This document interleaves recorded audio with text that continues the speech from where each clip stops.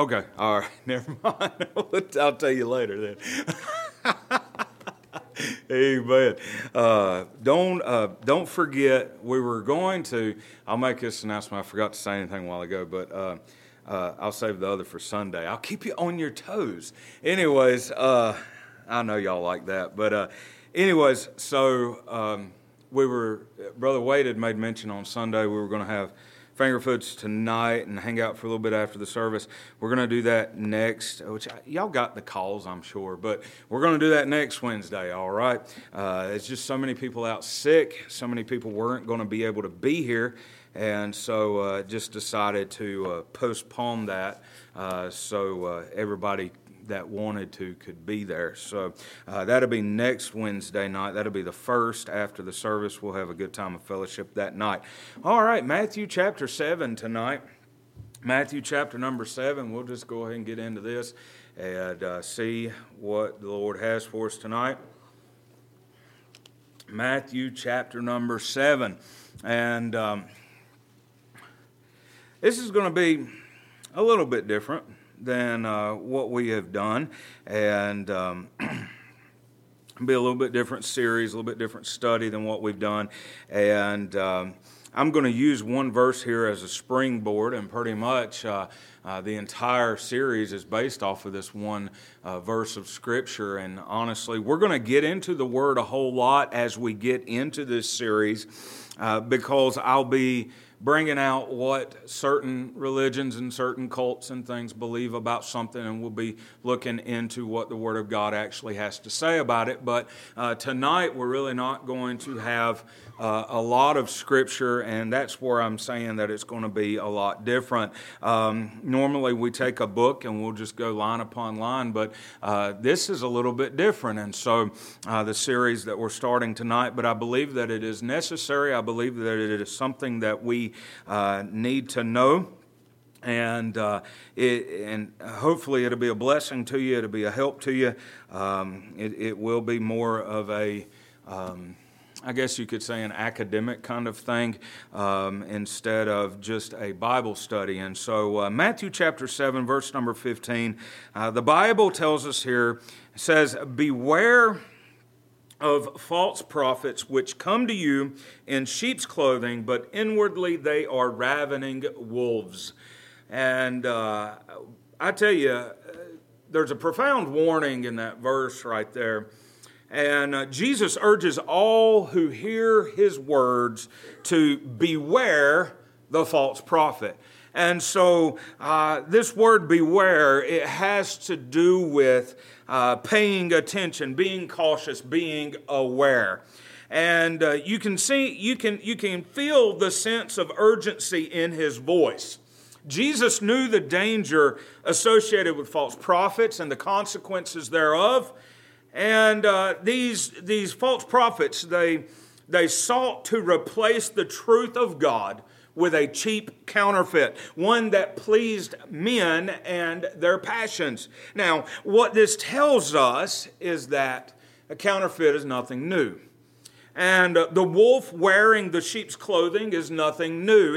And if we look back over church history, it reveals the truth of this statement made in Matthew chapter 7, verse 15. And of course, the one behind all of this is none other than Satan himself. He knows that he cannot defeat God, but he's a master at the counterfeit.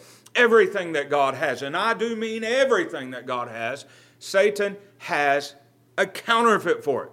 You want to talk about the Holy Spirit, there's a counterfeit. You want to talk about salvation, there's a counterfeit. You want to talk about a born-again experience, there's a counterfeit for that. You want to talk about the Trinity, there's a counterfeit.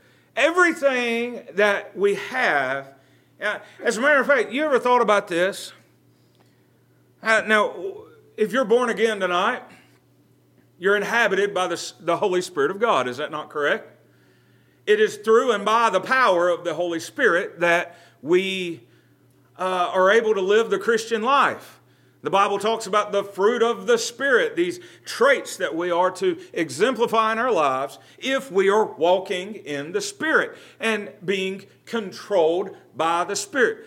Well, the devil has the counterfeit of, I got to say this because it's October and it's, the world is doing all of its celebration of Halloween. But you think the very life of a believer and then look at someone who is demonically possessed.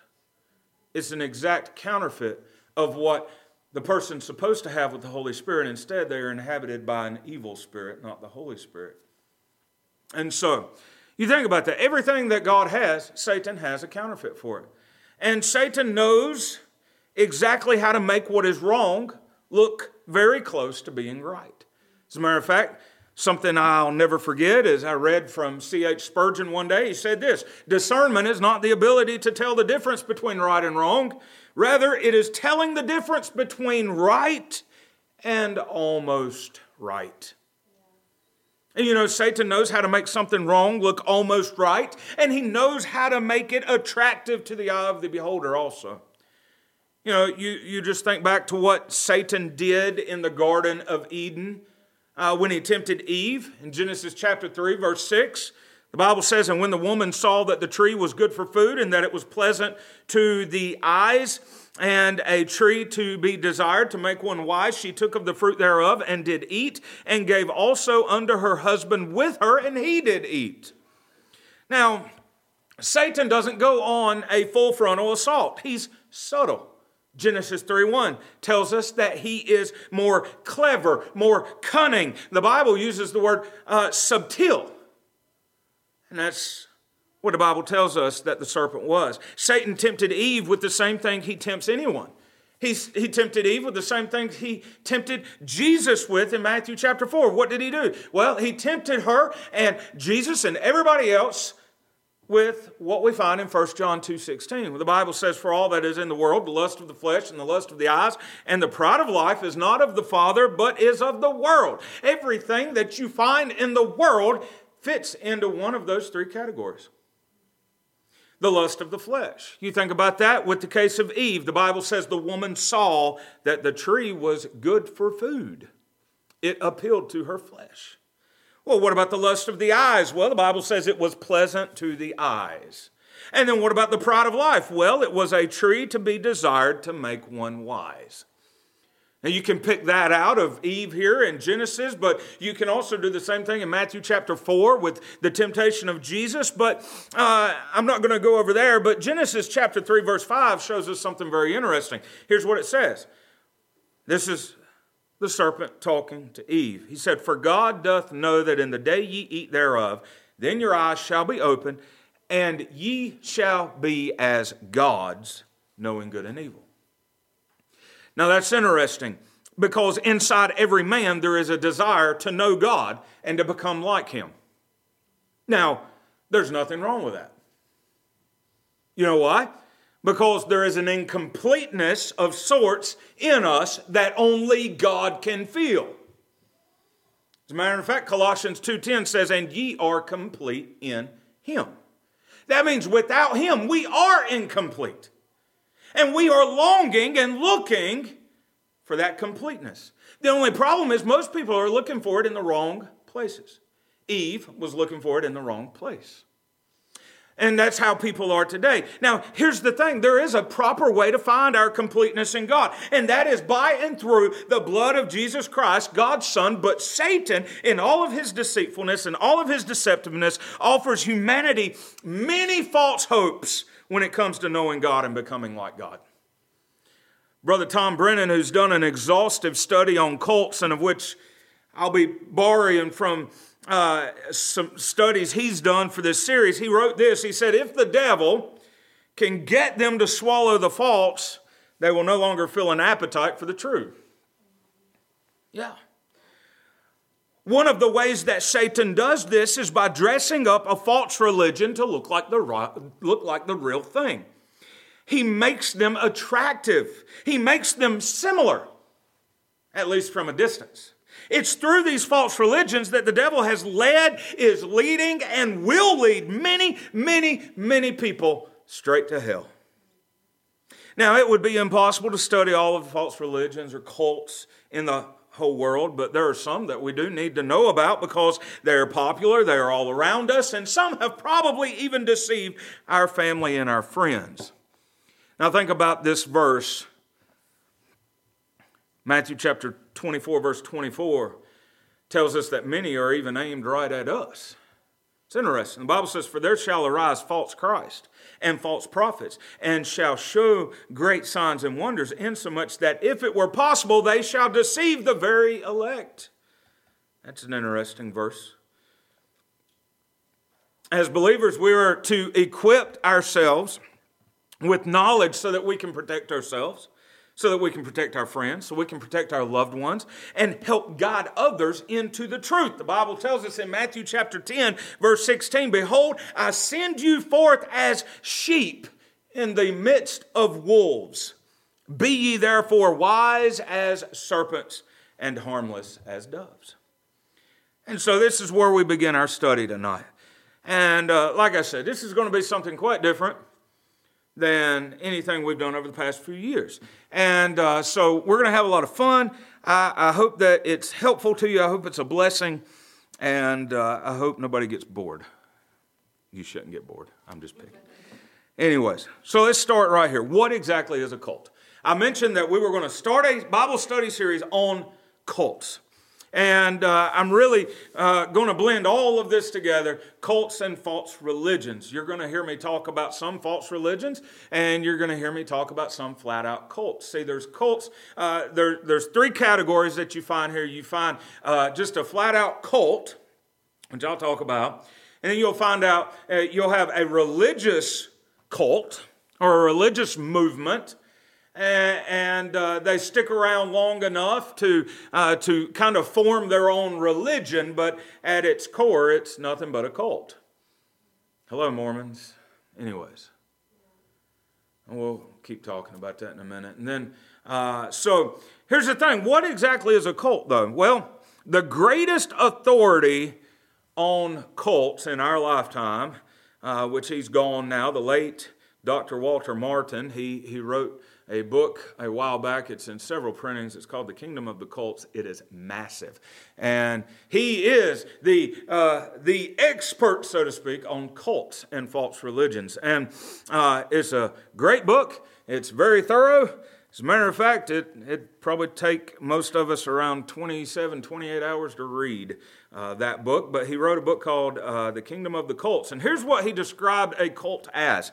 He described a cult as, quote, "a group of people gathered around a specific person's misinterpretation of the Bible." Now, that's probably the most accurate definition I have seen out there. And I'm going to borrow from Brother Ronnie Simpson's curriculum on cults used at Macedonia Baptist College, where I go to school at. And I'm going to give you some examples here that prove this definition is true. Now, Walter Martin said a group of people gathered around a specific person's misinterpretation of the Bible. So, here's the thing. Who do we follow? Jesus. Right? Christianity. I follow Jesus. His teachings are in the Word of God. All right, so let's look at this. I'm going to give you some examples here. Jehovah's Witnesses, they don't follow Jesus. You know what they follow? They follow the interpretations of Charles T. Russell and J.F. Rutherford. All right, Christian Scientists, they don't follow the Bible. They follow the interpretations of Mary Baker Eddy. Mormons adhere to those interpretations found in the writings of Joseph Smith and Brigham Young. The People's Church, y'all remember the People's Church back in the 70s? They followed the teachings of Jim Jones. Everybody remember down in Texas, the Branch Davidians, back in, the 90s? They followed the teachings of David Koresh. And you know what all those people were? And every one of them I just mentioned, they were just people that seemed to have all the right answers. That's all that they were. And it's been alleged, I'll go ahead and get past this in case it might help somebody. But it's been alleged that Christianity is a cult. You know why they allege Christianity being a cult? Because it's built around the man, Jesus Christ, and his teachings. Now, that makes sense, doesn't it? You're like, where are you going with this? Let me tell you though, the only difference, let me go ahead and let me just throw this out there for you. You know what the difference between Christianity and a cult is? The only difference is that Jesus Christ can be correctly interpreted by the laws of hermeneutics. That's the only difference. Now, what do I mean by that? Let me tell you. And I don't want to this is what I'm talking about. This is more academic than what we're used to, but I really feel like we need to know this. But hermeneutics, if you don't know what that word is, a $5 word, but it's the theory and the methodology of interpretation. It's how we study and interpret biblical texts. Okay? Now, when you look into the Bible, we find regarding this man, Jesus Christ, we find that Bible prophecy described his birth, his life, his death, his resurrection, thousands of years before he was born. Now, we know he existed, don't we? Where did he start? Where was his beginning? He's always been. He's in Genesis 1. He's part of the Trinity, God the Father, God the Son, God the Holy Spirit. He's always been. But here's the thing. We find it written and talked about and explained throughout Bible prophecy. Let me tell you this. Over 162 prophecies were fulfilled to the detail concerning or during his crucifixion, his death, and his resurrection. 162 Bible prophecies were fulfilled. Let me give you something else. Biblical proof that doesn't contradict Jesus' life proves that he was the true Messiah. All of these other guys, you think about Manson. You think about, there's guys even today, they call themselves the Messiah. They have people, their followers believe. You take Jim Jones back in the 70s. You take all these, they put all of their faith not in Jesus, but in the teachings of a person, a man. On what authority does that person, what authority does Joseph Smith have? And I'm going to talk a little bit about that in just a second. But we're talking about Jesus. When it comes to Christianity, we're following Jesus. Jesus, the Messiah, the Savior of the world, who was predicted and prophesied thousands of years before he ever existed on this earth. Sometimes I feel like I got to be a lawyer and speak in detail so nobody takes me out of context. Ask my wife how fun that is. I give too many details, she says. So here's the thing. Let's go over some similarities that all cults have. Outwardly, they all profess to be different. Okay? Jehovah's Witnesses, they stress eschatology and prophecy. Mormons stress priestly authority, secret rituals, and symbols. Christian scientists stress metaphysical pantheism. And what that is that's a study of the universe that teaches that God and the universe are the same and one. And then they also focus on physical healing. Now, that's outwardly. They all profess to be something different. But inwardly, they all have the same psychological characteristics. Here's what they are. They all emphasize eschatology and prophecy. You see, psychologically, they play on people's fears. Is the world a threatening place or is it an accepting place? These basic, there are basic fears and needs. Everybody has a fear of the unknown, don't they? Let me just get real for a minute. Everyone has a need of being accepted, don't they? And the cults play on people's fear and their needs. Here's the second thing they all do. They all emphasize authority. Since humans have a basic need of having someone in authority over them, the cults thrive in meeting this need. The scripture tells us, Isaiah 53:6, that all we like sheep have gone astray. Why have we gone astray? Because we need a leader. We all need to be guided in the truth. And guess who guides us in the truth? The Word of God, the Spirit of God, the Bible tells us. And so it's natural that people need authority. It's natural that people need guidance. But the big question is tonight, whose authority is a person willing to accept in matters pertaining to the functions of life? The Bible is the only authority.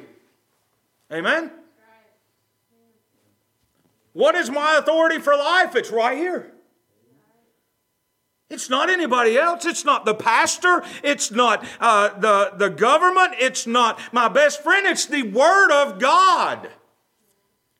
And so the Bible is the only authority. But here's the thing. A cult leader can misinterpret the Bible and deceive the individual. Here's the third thing.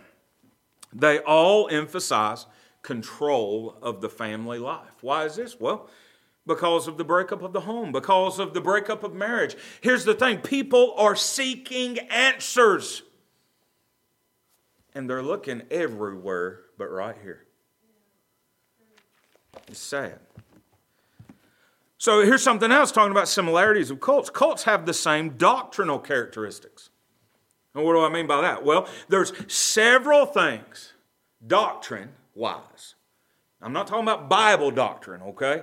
I'm just talking about core. Doctrine is a core belief. It's non-negotiable, okay? If you're going to have a cult, you're going to have this stuff I'm getting ready to give you. They have the same doctrinal characteristics. Number one, they all have closed-mindedness. In other words, they are not interested in the facts. They believe what they believe, and it doesn't matter whether or not you can prove them wrong. They believe what they believe, and they're going to hang on to it till they die. Their doctrine is stated as truth, and oftentimes, most of the time, it's backed by a scripture taken out of context or by an announcement of its founder who is considered having infallible truth, even though it contradicts the right interpretation. Oh, and I thought about something the other night. I was watching something. I was watching Benny Hinn.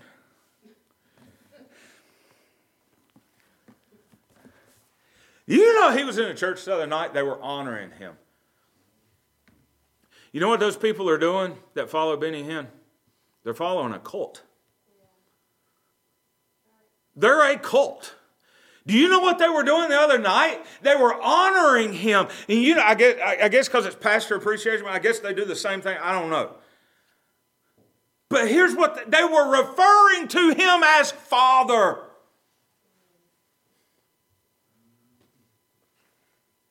Yeah. Their doctrine is stated as truth and backed by a scripture taken out of context, or by an announcement of its founder, who is claimed and considered to have infallible truth, even though it contradicts the right interpretation. You see that all over the place.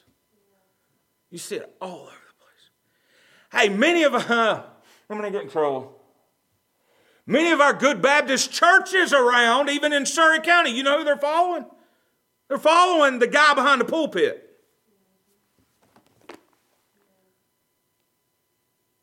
The problem with following a man is, what if he's wrong? That's why I tell you, don't follow me. Go home and make sure I'm telling you the right thing. Yeah. Closed-mindedness is number one. Number two is antagonism. Antagonism. This usually is antagonism over personalities rather than Bible doctrine, since the cultist almost always identifies his dislike of the Christian message with the messenger who holds such opposing beliefs. The average cultist believes anyone who attacks his doctrine is attacking him personally. I've been attacked several times verbally about what I preach. I don't take no offense. You're going against God, because I just gave you the message. I got the message from His Word.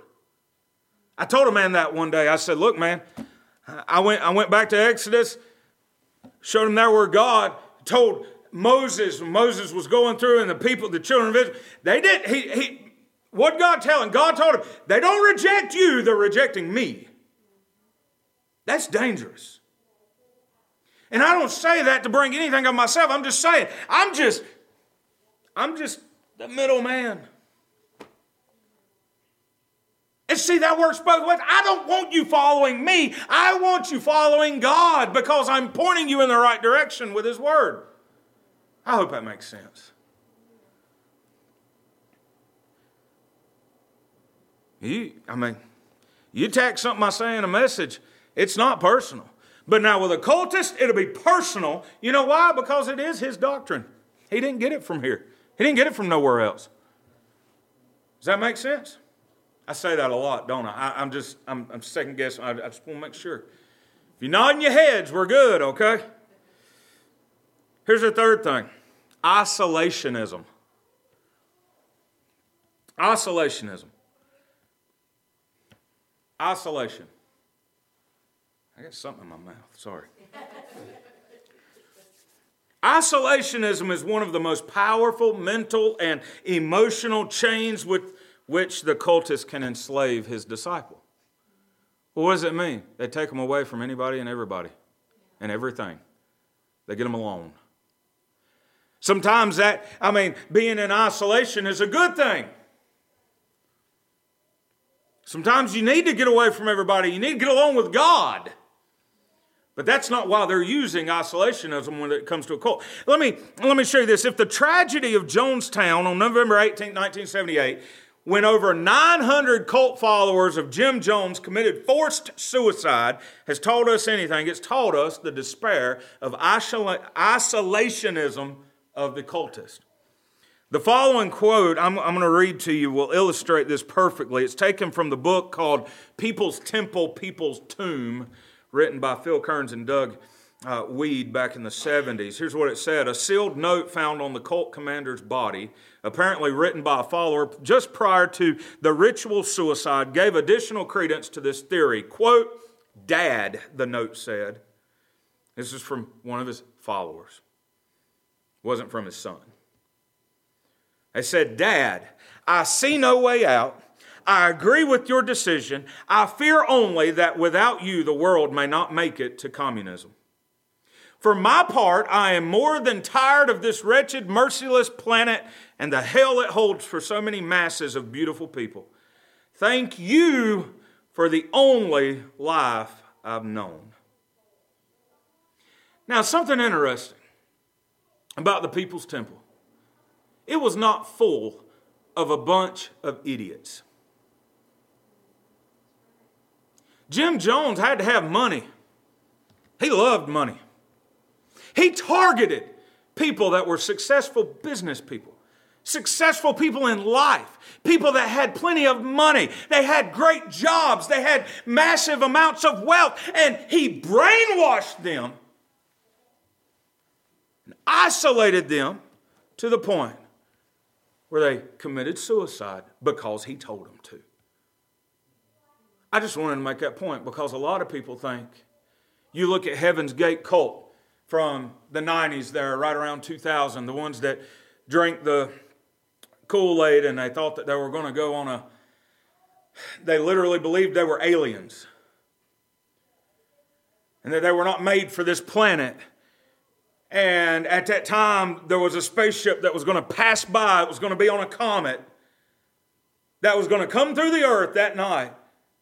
And they were going to hitch a ride on that spaceship that was hidden by the comet and go to heaven. They were not dumb people. We often think, well, these people must be crazy. They must not have, I don't know how to put it. I guess we think, well, maybe their elevator don't go all the way to the top floor. Y'all know what I'm saying? I don't want to be ugly, but I don't know any other way to explain it. We think those things. But that's not how these people work. And I tell you that because it shows how powerful the manipulation, the isolation, Let me move on. Here's a fourth thing. Fourth thing. Let me go back and review for a second. They all have closed-mindedness. They all have antagonism. They all have isolationism. Here's the fourth thing they all share in common. Institutional dogmatism. Now, what's that mean? That's a fancy way of saying they have no tolerance at all for any other position than their own or than their leaders. You cannot rationalize with them. You cannot talk to them. You can't deal with them. Here's a fifth thing that they all have in common. Every false religion. Every false religion, every cult, extra biblical revelations. Yeah. This NAR movement, which I've preached on and I've told you about, we've had class in Sunday school about the NAR movement, like Bethel Church out in Redding, California. They are a cult.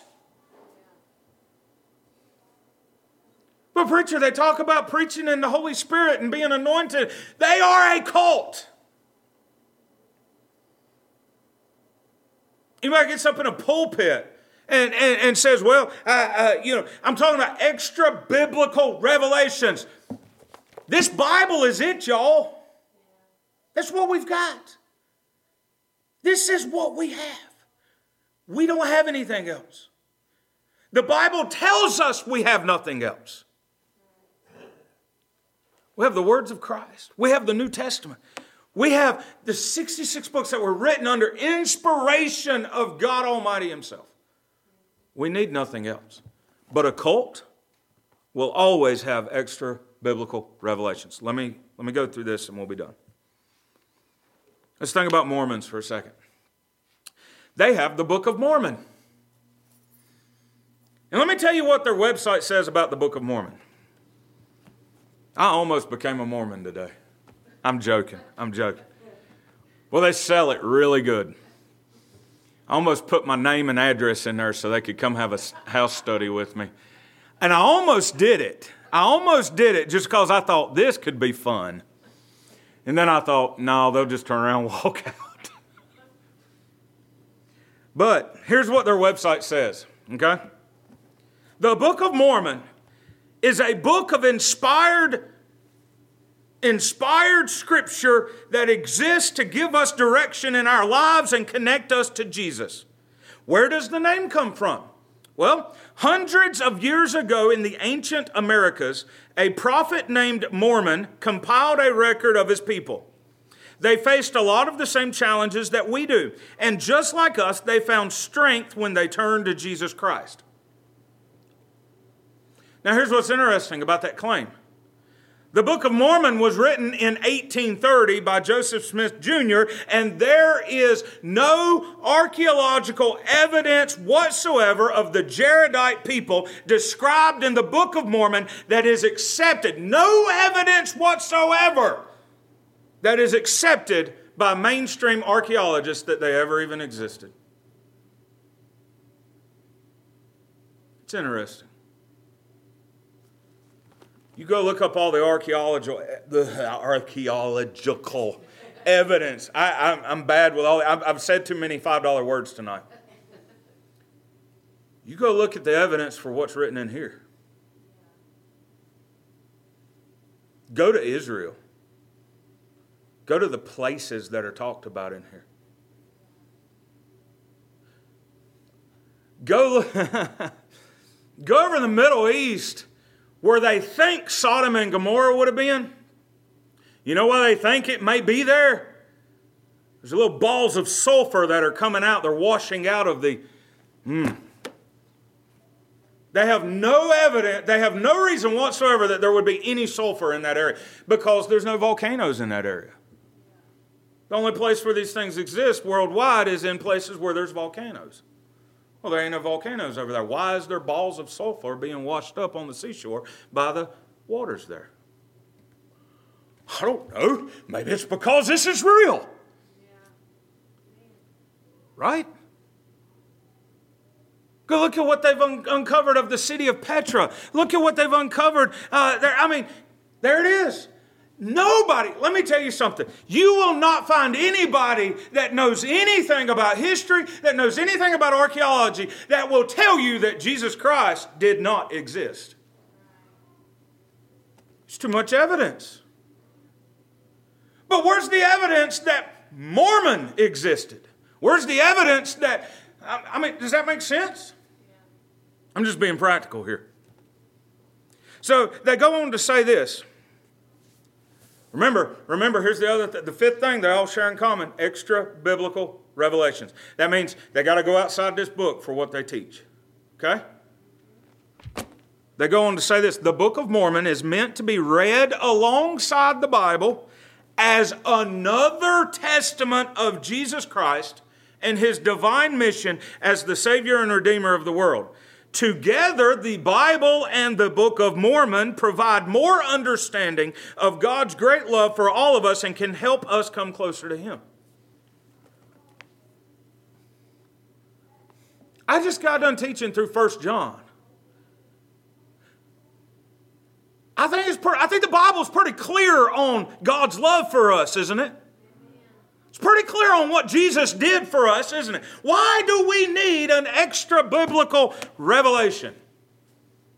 We don't, is the truth. But yet they all have one. Think about Jehovah's Witnesses.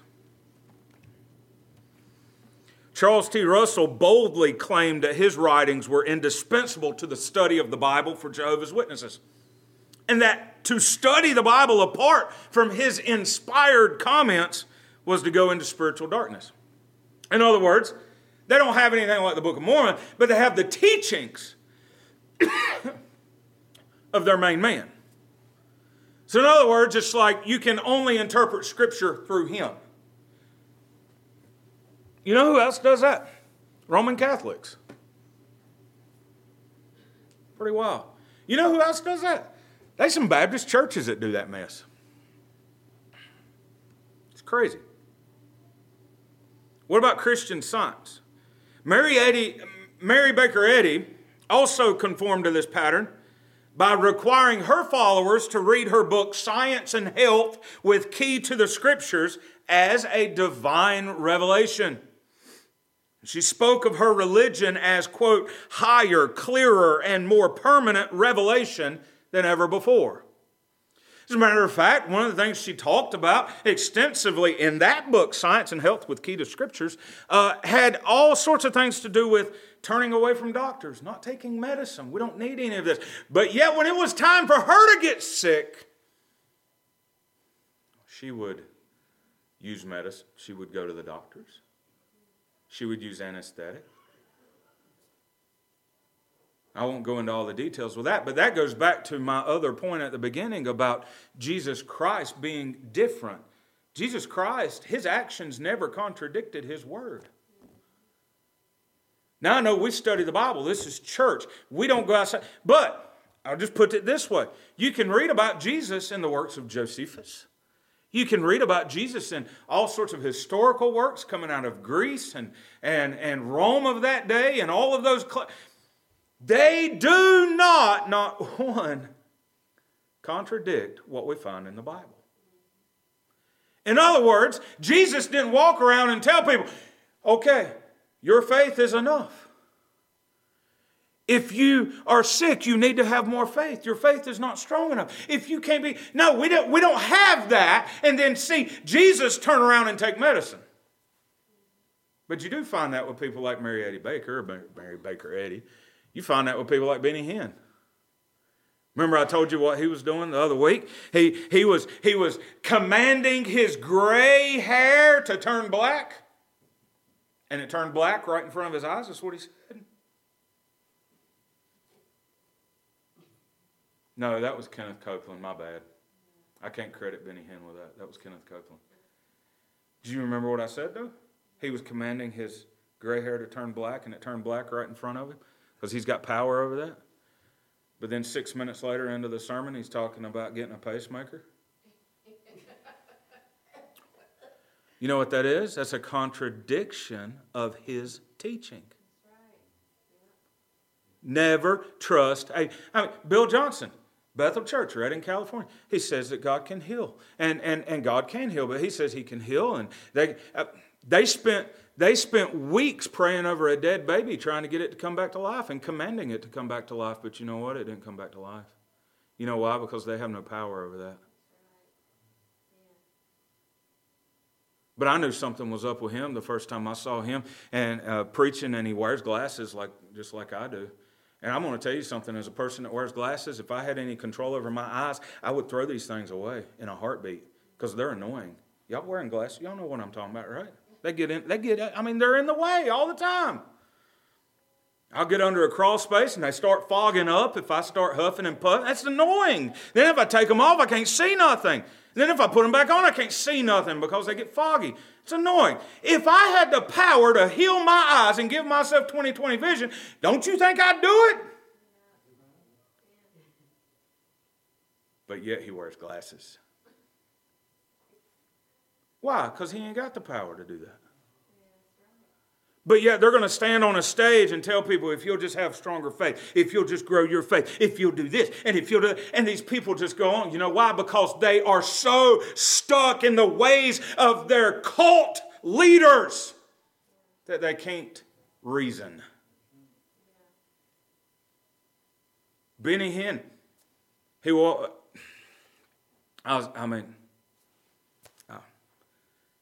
It amazes me.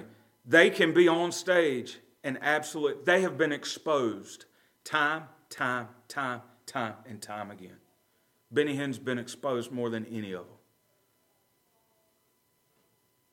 He was caught on video healing a man and taking crutch. Literally, this is what happened. People filled the auditorium. He walked down on one. It's amazing. It just blows my mind. Because he walks down and he starts speaking in tongues. And he touches this guy. He says, you don't need them crutches. He's got crutches sitting next to him. He said, you don't need those crutches anymore. Get up and walk. The guy gets up and he stands up. And everybody's like, hey! Benny Hinn tells me, he goes, run up and down the aisle. He goes running up and down the aisle. This was back in the 80s. On the way out, there was a news crew that caught him and said, so how long have you had your crutches? He's like, I don't have crutches. The crutches belong to the lady sitting beside of this guy. Y'all following me on this? This guy tells the news media, he's like, my legs are fine. I ain't never had a hard time. And one of them said, well, why didn't you say that? Instead of, he was like, I just thought it was cool. I was doing what the man told me to do. It's Benny Hinn. And yeah, look, he's got more followers today than he ever has. Kenneth Copeland knocked a guy in the head that was shaking like crazy in a wheelchair not long ago. Knocked him in the head and told him he was healed. Instead of getting up, he fell over in his chair and the men had to get him back up. And Kenneth Copeland just kept on walking down the aisle and went to the next poor, unsuspecting person there that thinks he's got some kind of special power to heal him. And when he couldn't do nothing with him, he just ignored him. Left him laying in the ground. He was a cripple man. And yet he's got more followers today than he ever has. Why? Because people drink the Kool-Aid. And I did mean that pun. Well, I've already laid some foundation tonight, so what we're going to do next week, Lord willing, is take a deeper look into recognizing a false religion or a cult. I've already given you the similarities, but we're going to dig deeper into that. We're going to look at how they go against Scripture, and I can never stress this enough. You want to know how to spot something that's wrong? Know the truth. Know the truth. If you don't know the truth, then you're going to fall for anything that comes by. Because you don't know what to believe. And that's what our problem is in our day. People don't know what to believe. The devil has done such a good job tearing down the authority of this word. I don't see him attacking the Book of Mormon like they do the Bible, do y'all? I don't see him attacking the Satanic Bible like they do the Word of God, do y'all? You want to know what the difference is? I don't see people attacking cults like they do Christians. You know why? The truth. We need to know the truth. And so hopefully through this series we'll talk about what some of these religions and cults and get into Islam and Hindu and everything else and probably get me kicked off of YouTube. But that's okay. We need to know. We will not be silenced. The days are almost up. And we need to be ready to go. Let's stand by our heads, close our eyes tonight. I'm done. Miss Dawn, come play softly for us.